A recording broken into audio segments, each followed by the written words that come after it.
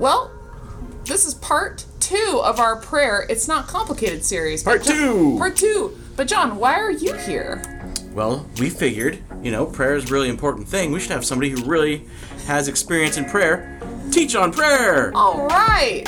That sounds amazing. Hey, Admiral Akbar. Yeah? Today, it's not a trap. It's not a trap!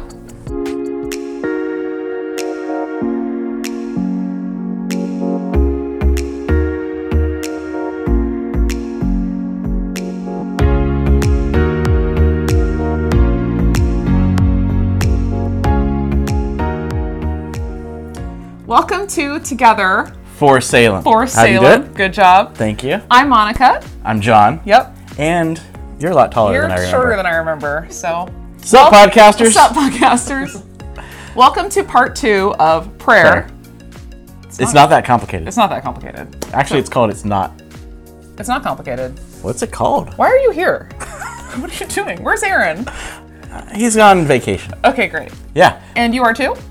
No. Well, yeah, kinda. Okay. Yeah, we have a special guest speaker to tell us how to pray. That sounds fabulous. I look forward to it. Yeah. So before we start, Yes. I just want to say really quickly, if you're new here, welcome. This is put out by Cross Creek Community Church. We are a church in Salem, for you. This content is online, but we do gather in person, which we'll talk more about on the At the other end. side. Yep. Yeah. Fill out the welcome form, link on the screen and in the show notes. And here's to you, Ken. Oh, does he need my shirt this time? No, he's fine. It's fine. Leave it on, please. Please Okay. leave it on. All right, fine.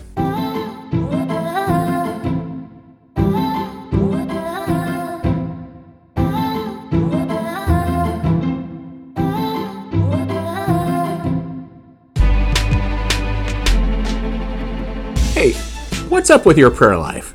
Are you satisfied with your prayer life?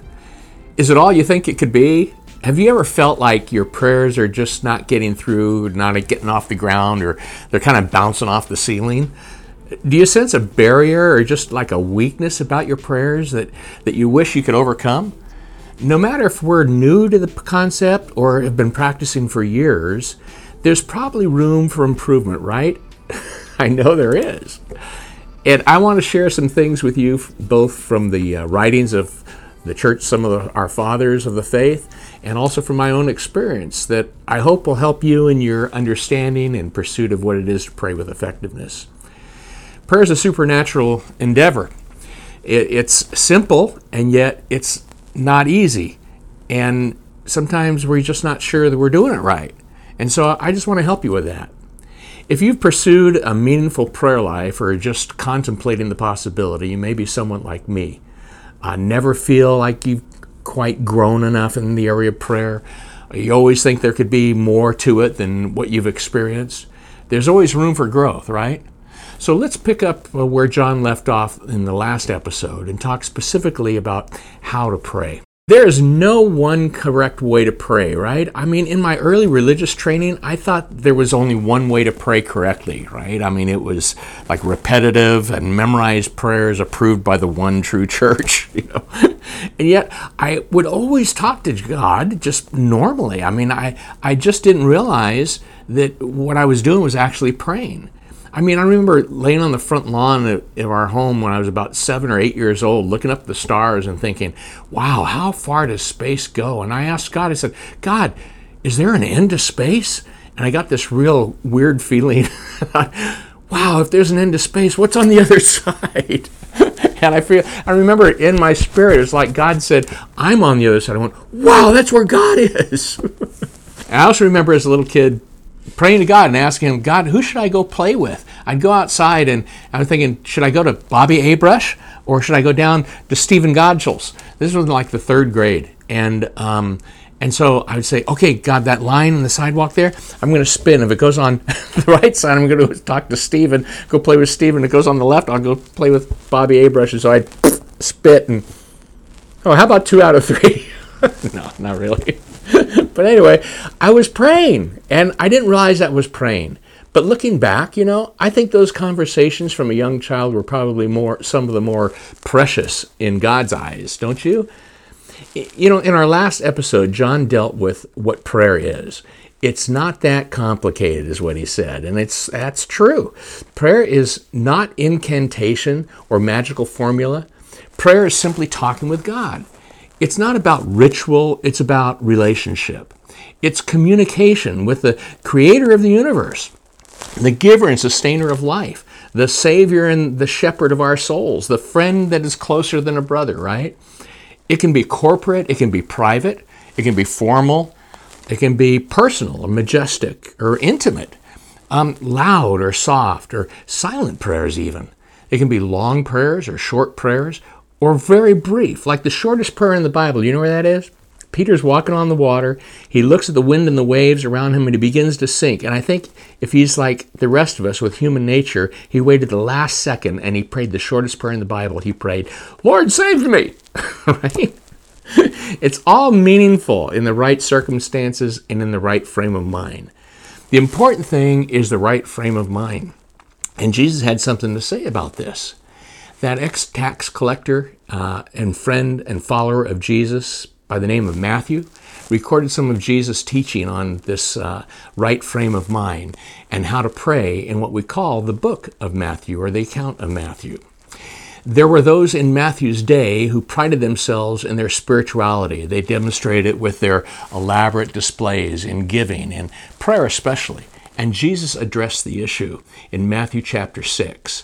And in verse 1, we read this: "Beware of practicing your righteousness before men to be noticed by them. Otherwise, you have no reward with your Father who's in heaven." It's about motive. It's about frame of mind. Beware of practicing your righteousness before men to be noticed by them, right? And so there are three correctives regarding hypocrisy here in this passage. And the first is concerning giving. In verse 2, he says, "So when you give to the poor, do not sound a trumpet before you, as the hypocrites do in the synagogues and in the streets, so that they may be honored by men." Right? And so again, it's the motive. Are you doing it to be seen by men, be honored by men? And then also a corrective in the area of public prayer. In verse 5, he says, "When you pray, you are not to be like the hypocrites, for they love to stand and pray in the synagogues and on the street corners so that they may be seen by men. Truly, truly, I say to you, they have their reward in full. But when you pray, go into your inner room, close the door, and pray to your Father who is in secret, and your Father who sees what is done in secret will reward you." And so again, it's the frame of mind. It's are we doing it to be seen by men, or are we sincere in our prayers? And then there's the repetitive prayer and the motive behind that. Verse 7, he says, "And when you are praying, do not use meaningless repetition as the Gentiles do, for they suppose that they will be heard by their many words." And that's actually the way I was taught to pray. Repetitive. And, go say 5 Hail Marys. Go say 10 Our Fathers. "Our Father who art in heaven, hallowed be thy name. Thy kingdom come, thy will be done on earth as in heaven. Give us this day our daily bread, and forgive us our debts as we forgive our debtors. In Jesus' name, amen." And get it done? Okay, you're good. It was ritual. It had nothing to do with relationship. So he goes on and he says, verse 8, "So do not be like them, for your Father knows what you need before you ask him." He already knows before we even ask him. And so there's no need for these long-winded, elaborate prayers. There's no need to impress or convince God of your great need. He already knows. And that's how we're not to pray. And so Jesus goes on to teach his disciples and us how we are to pray. And there are 6 directives that follow here. So beginning with verse 9, let's read that passage. "Pray then in this way," Jesus said, "Our Father who is in heaven, hallowed be your name. Your kingdom come, your will be done, on earth as it is in heaven. Give us this day our daily bread, and forgive us our debts, as we also have forgiven our debtors. And do not lead us into temptation, but deliver us from evil. For yours is the kingdom and the power and the glory forever. Amen." We're familiar with that prayer. It's a very familiar prayer, right? But I want us to look at it from the standpoint of how we are to pray. It's a model prayer that Jesus gave. It's okay if a person memorizes that prayer and recites it, if they do it with meaning and with real intent. But I think what Jesus was trying to do is tell us really to teach us how to pray, because his disciples actually said, Lord, teach us how to pray. So that's what he gave them, right? So I think the first thing I want to share with you is this. Pray with understanding. Understand who you're praying to. Jesus introduces this as praying to our Father, your Father, my Father. It's corporate, right? He's our Father together, but he's your personal Father. And Jesus makes it simple and personal. God doesn't need to hear how majestic or how holy or how powerful he is. He doesn't need for you to show how holy or reverent you are either. Understand this. What he wants from us is a personal, intimate connection, communication, like a child in the lap of a loving father, right? Our Father, who is in heaven. Understand where he's coming from.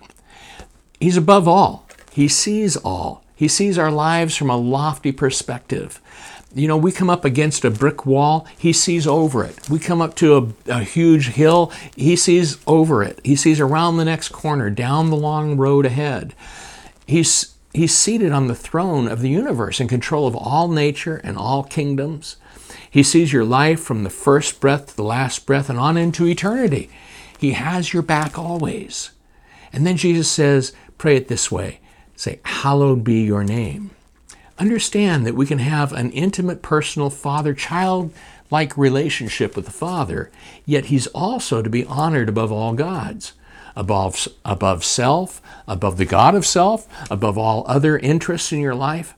His is the name above all names, the name at which every knee will bow, and he deserves our worship.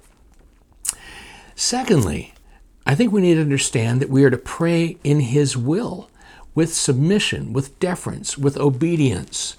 Jesus said, pray this way, your kingdom come, your will be done. Your kingdom come, your will be done, on earth as it is in heaven. Jesus said, if you ask me anything in my name, I will do it. What's it mean to ask in Jesus' name? Well, ask according to who he is, his authority, his will. How do we ask in Jesus' name?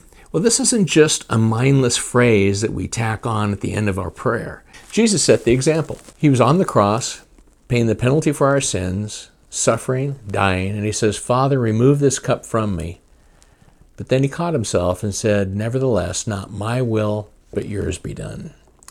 It's about mindset, right? Selfish motives will not be blessed by God. And so James says, when you ask, you do not receive, because you ask with wrong motives, that you may spend what you get on your own pleasures. Thirdly, pray with dependence. Jesus said, pray this way. Verse 11, give us this day our daily bread.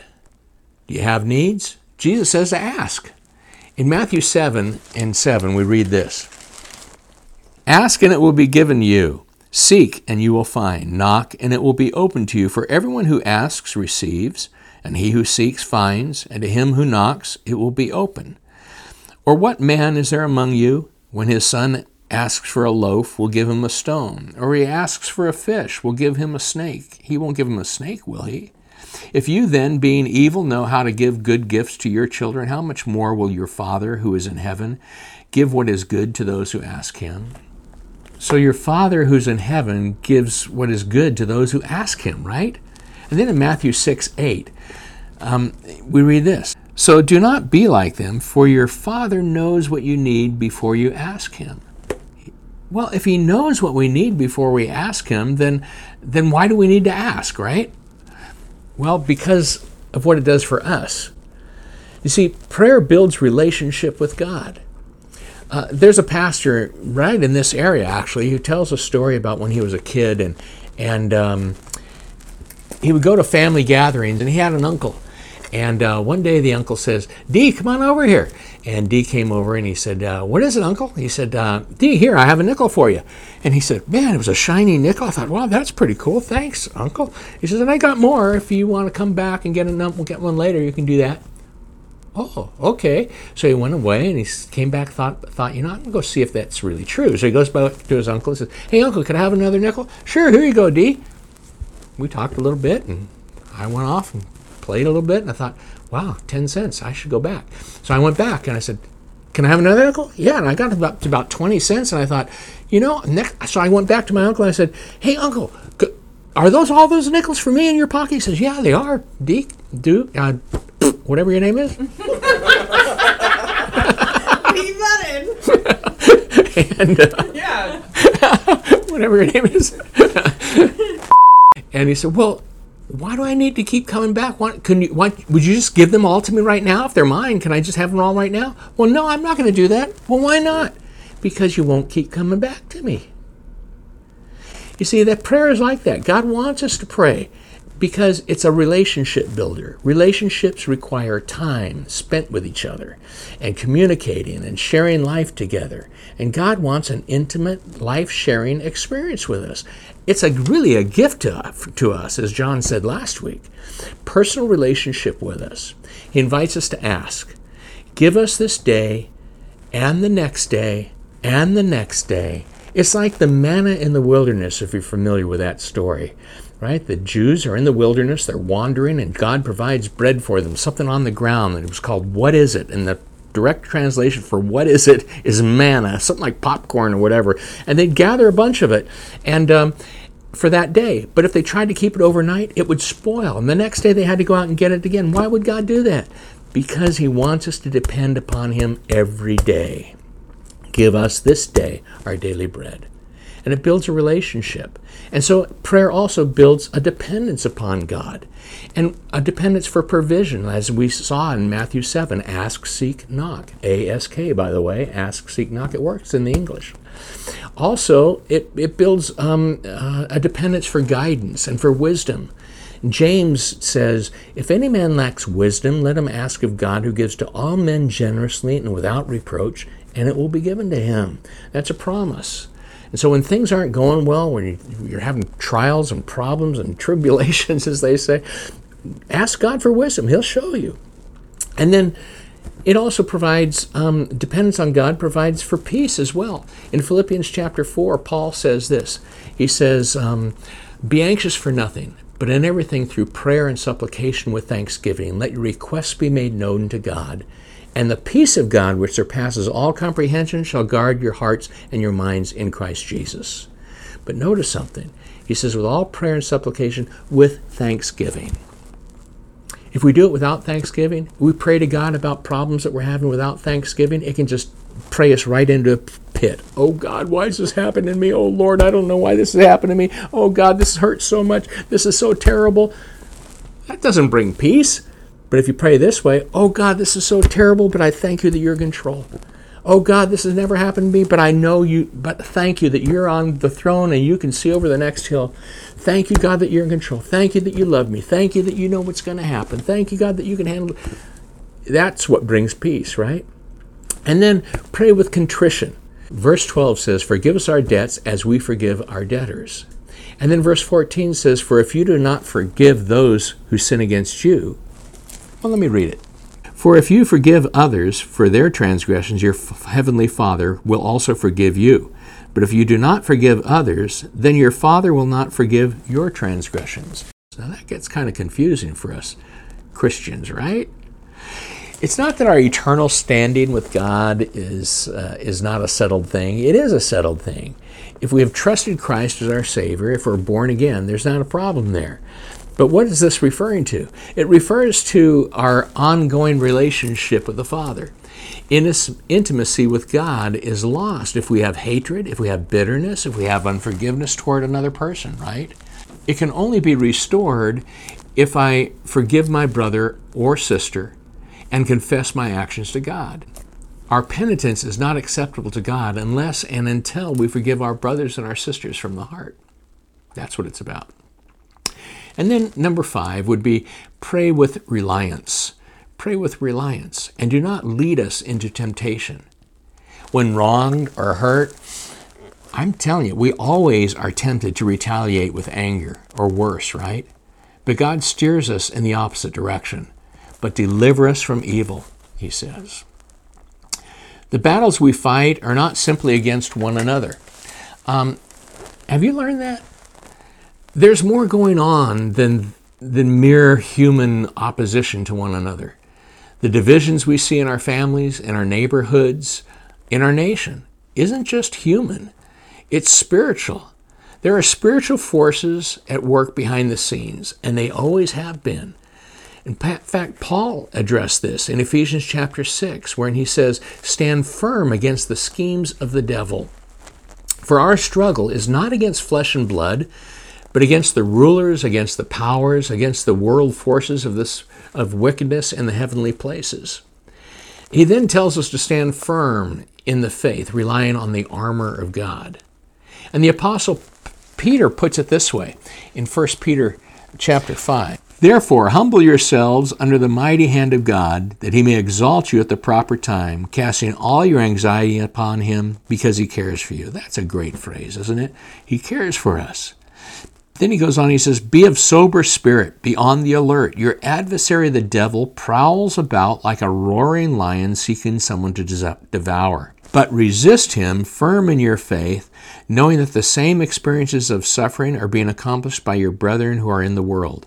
After you have suffered for a little while, the God of all grace, who called you to his eternal glory, will himself perfect, confirm, strengthen, and establish you."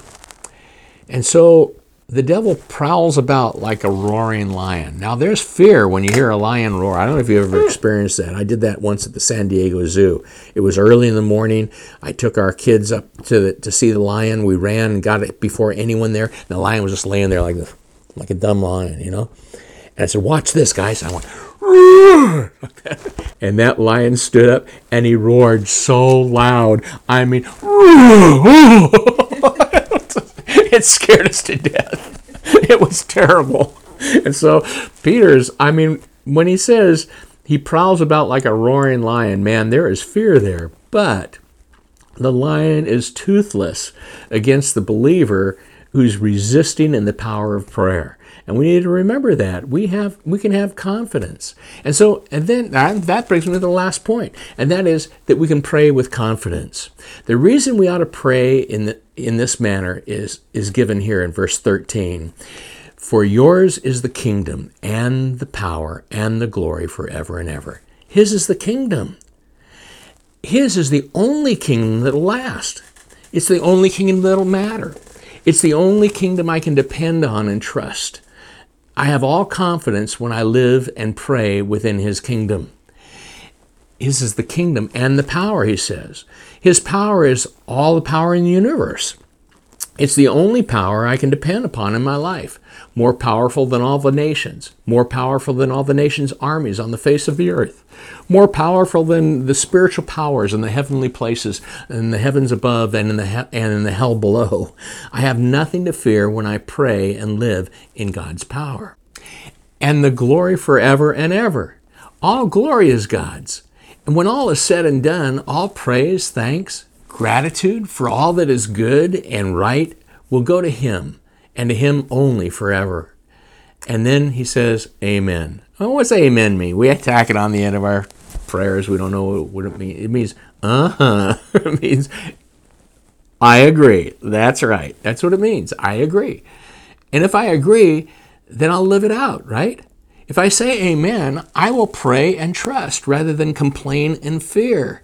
And so, what if we could live this way? What if we could live this life of prayer that Jesus calls us to? Wouldn't that be amazing?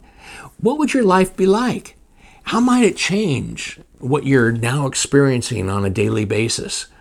Imagine the intimacy that you could have with your Heavenly Father who cares about every detail of your life. You could talk to him about every situation, your hopes, your dreams, your fears, your problems.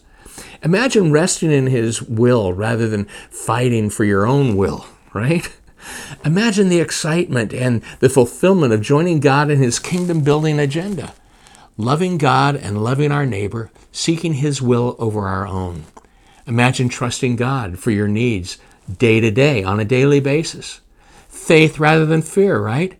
Knowing he's going to guide, he's going to provide today and every day after and into your future and into eternity. Imagine the freedom of letting go of anger and resentment, the freedom and peace of forgiving others and of knowing that you're right with God. And then imagine the confidence of knowing that you're protected from evil and from the evil one, knowing you can lean on the power of God in prayer and that the devil and his evil schemes will always flee from you.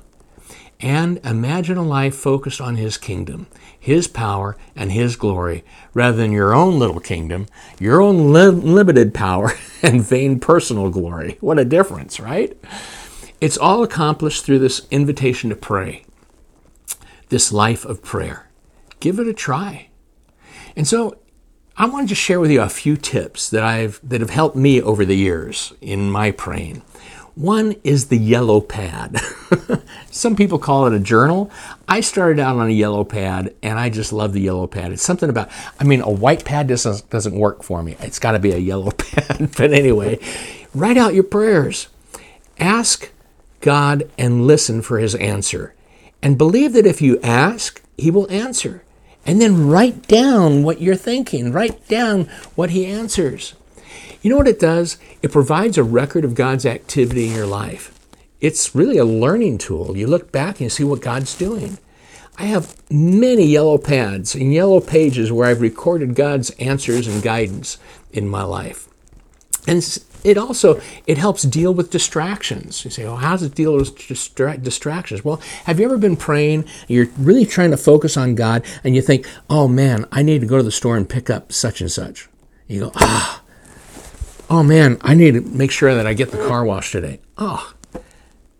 Distractions, right? Well, really? You're praying to God, you're talking with God, maybe he's reminding you. Maybe you just turn those things that you think are distractions into a to-do list, right? And so I started doing that. I started going, thank you, God. And then back to my prayer. Oh yeah, I should do that too. And then back to my prayer. I'm telling you, it gives you total freedom to just communicate with God. And it becomes really a to-do list is what it does. And then it provides a check of your heart. You look back and you say, well, what have I been praying about over the past few days, over the past few weeks and months? Take a look at it. Is there more faith in those prayers, or is there more fear? Is there more complaining, or is there more praising?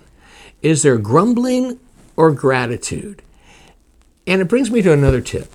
Pray with thanksgiving. If we're trusting God, then there should be lots of thanksgiving in our prayers. As Philippians 4 said, with prayer and supplication, with thanksgiving, let your requests be made known to God.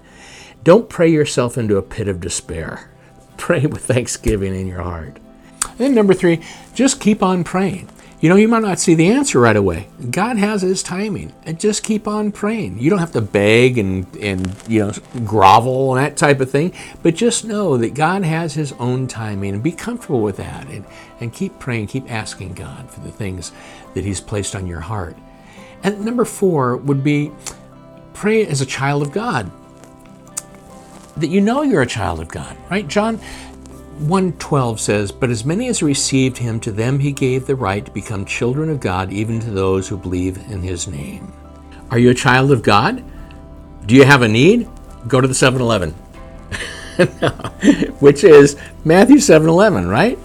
Right here. If you then, being evil, know how to give good gifts to your children, how much more will your Father, who is in heaven, give what is good to those who ask him? And then one last tip. Just do it. You'll like it.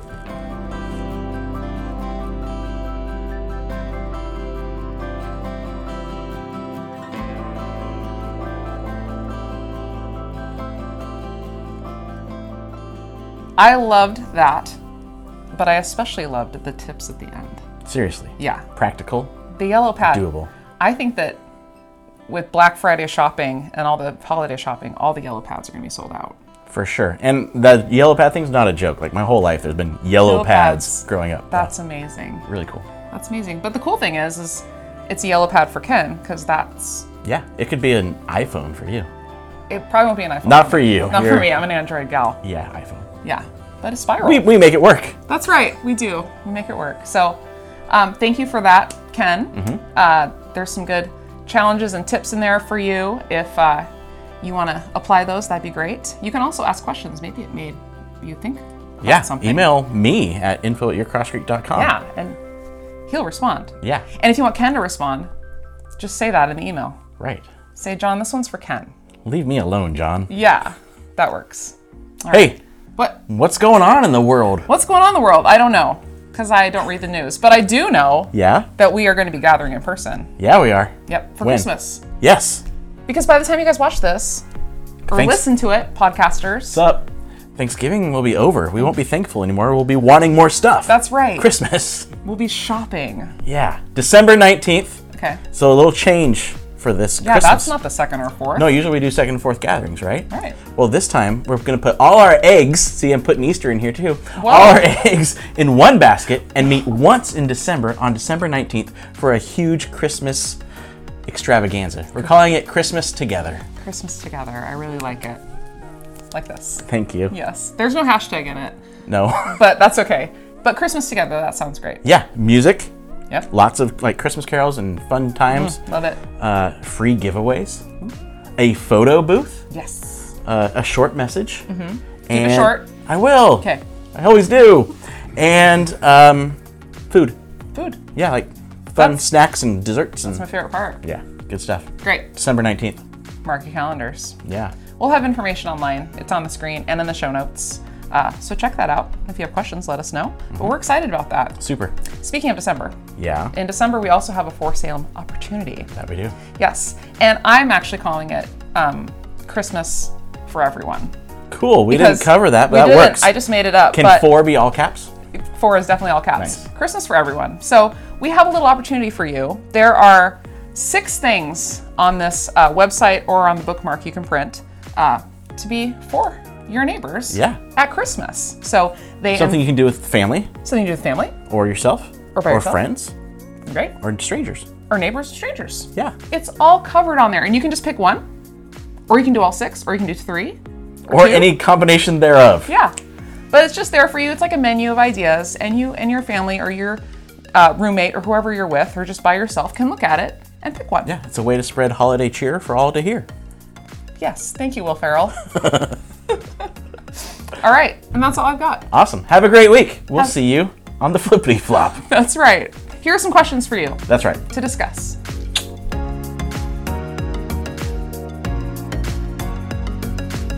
Welcome to Together. For Salem.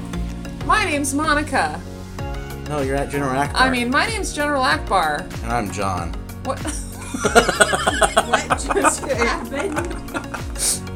Well, Pastor John, tell me more about what's happening today. What? What's this episode about? To you, Ken. Here you go, Dr. Ken. Woo! Woo! Commodore. Shh, quiet, we're trying to film. In the world is going on?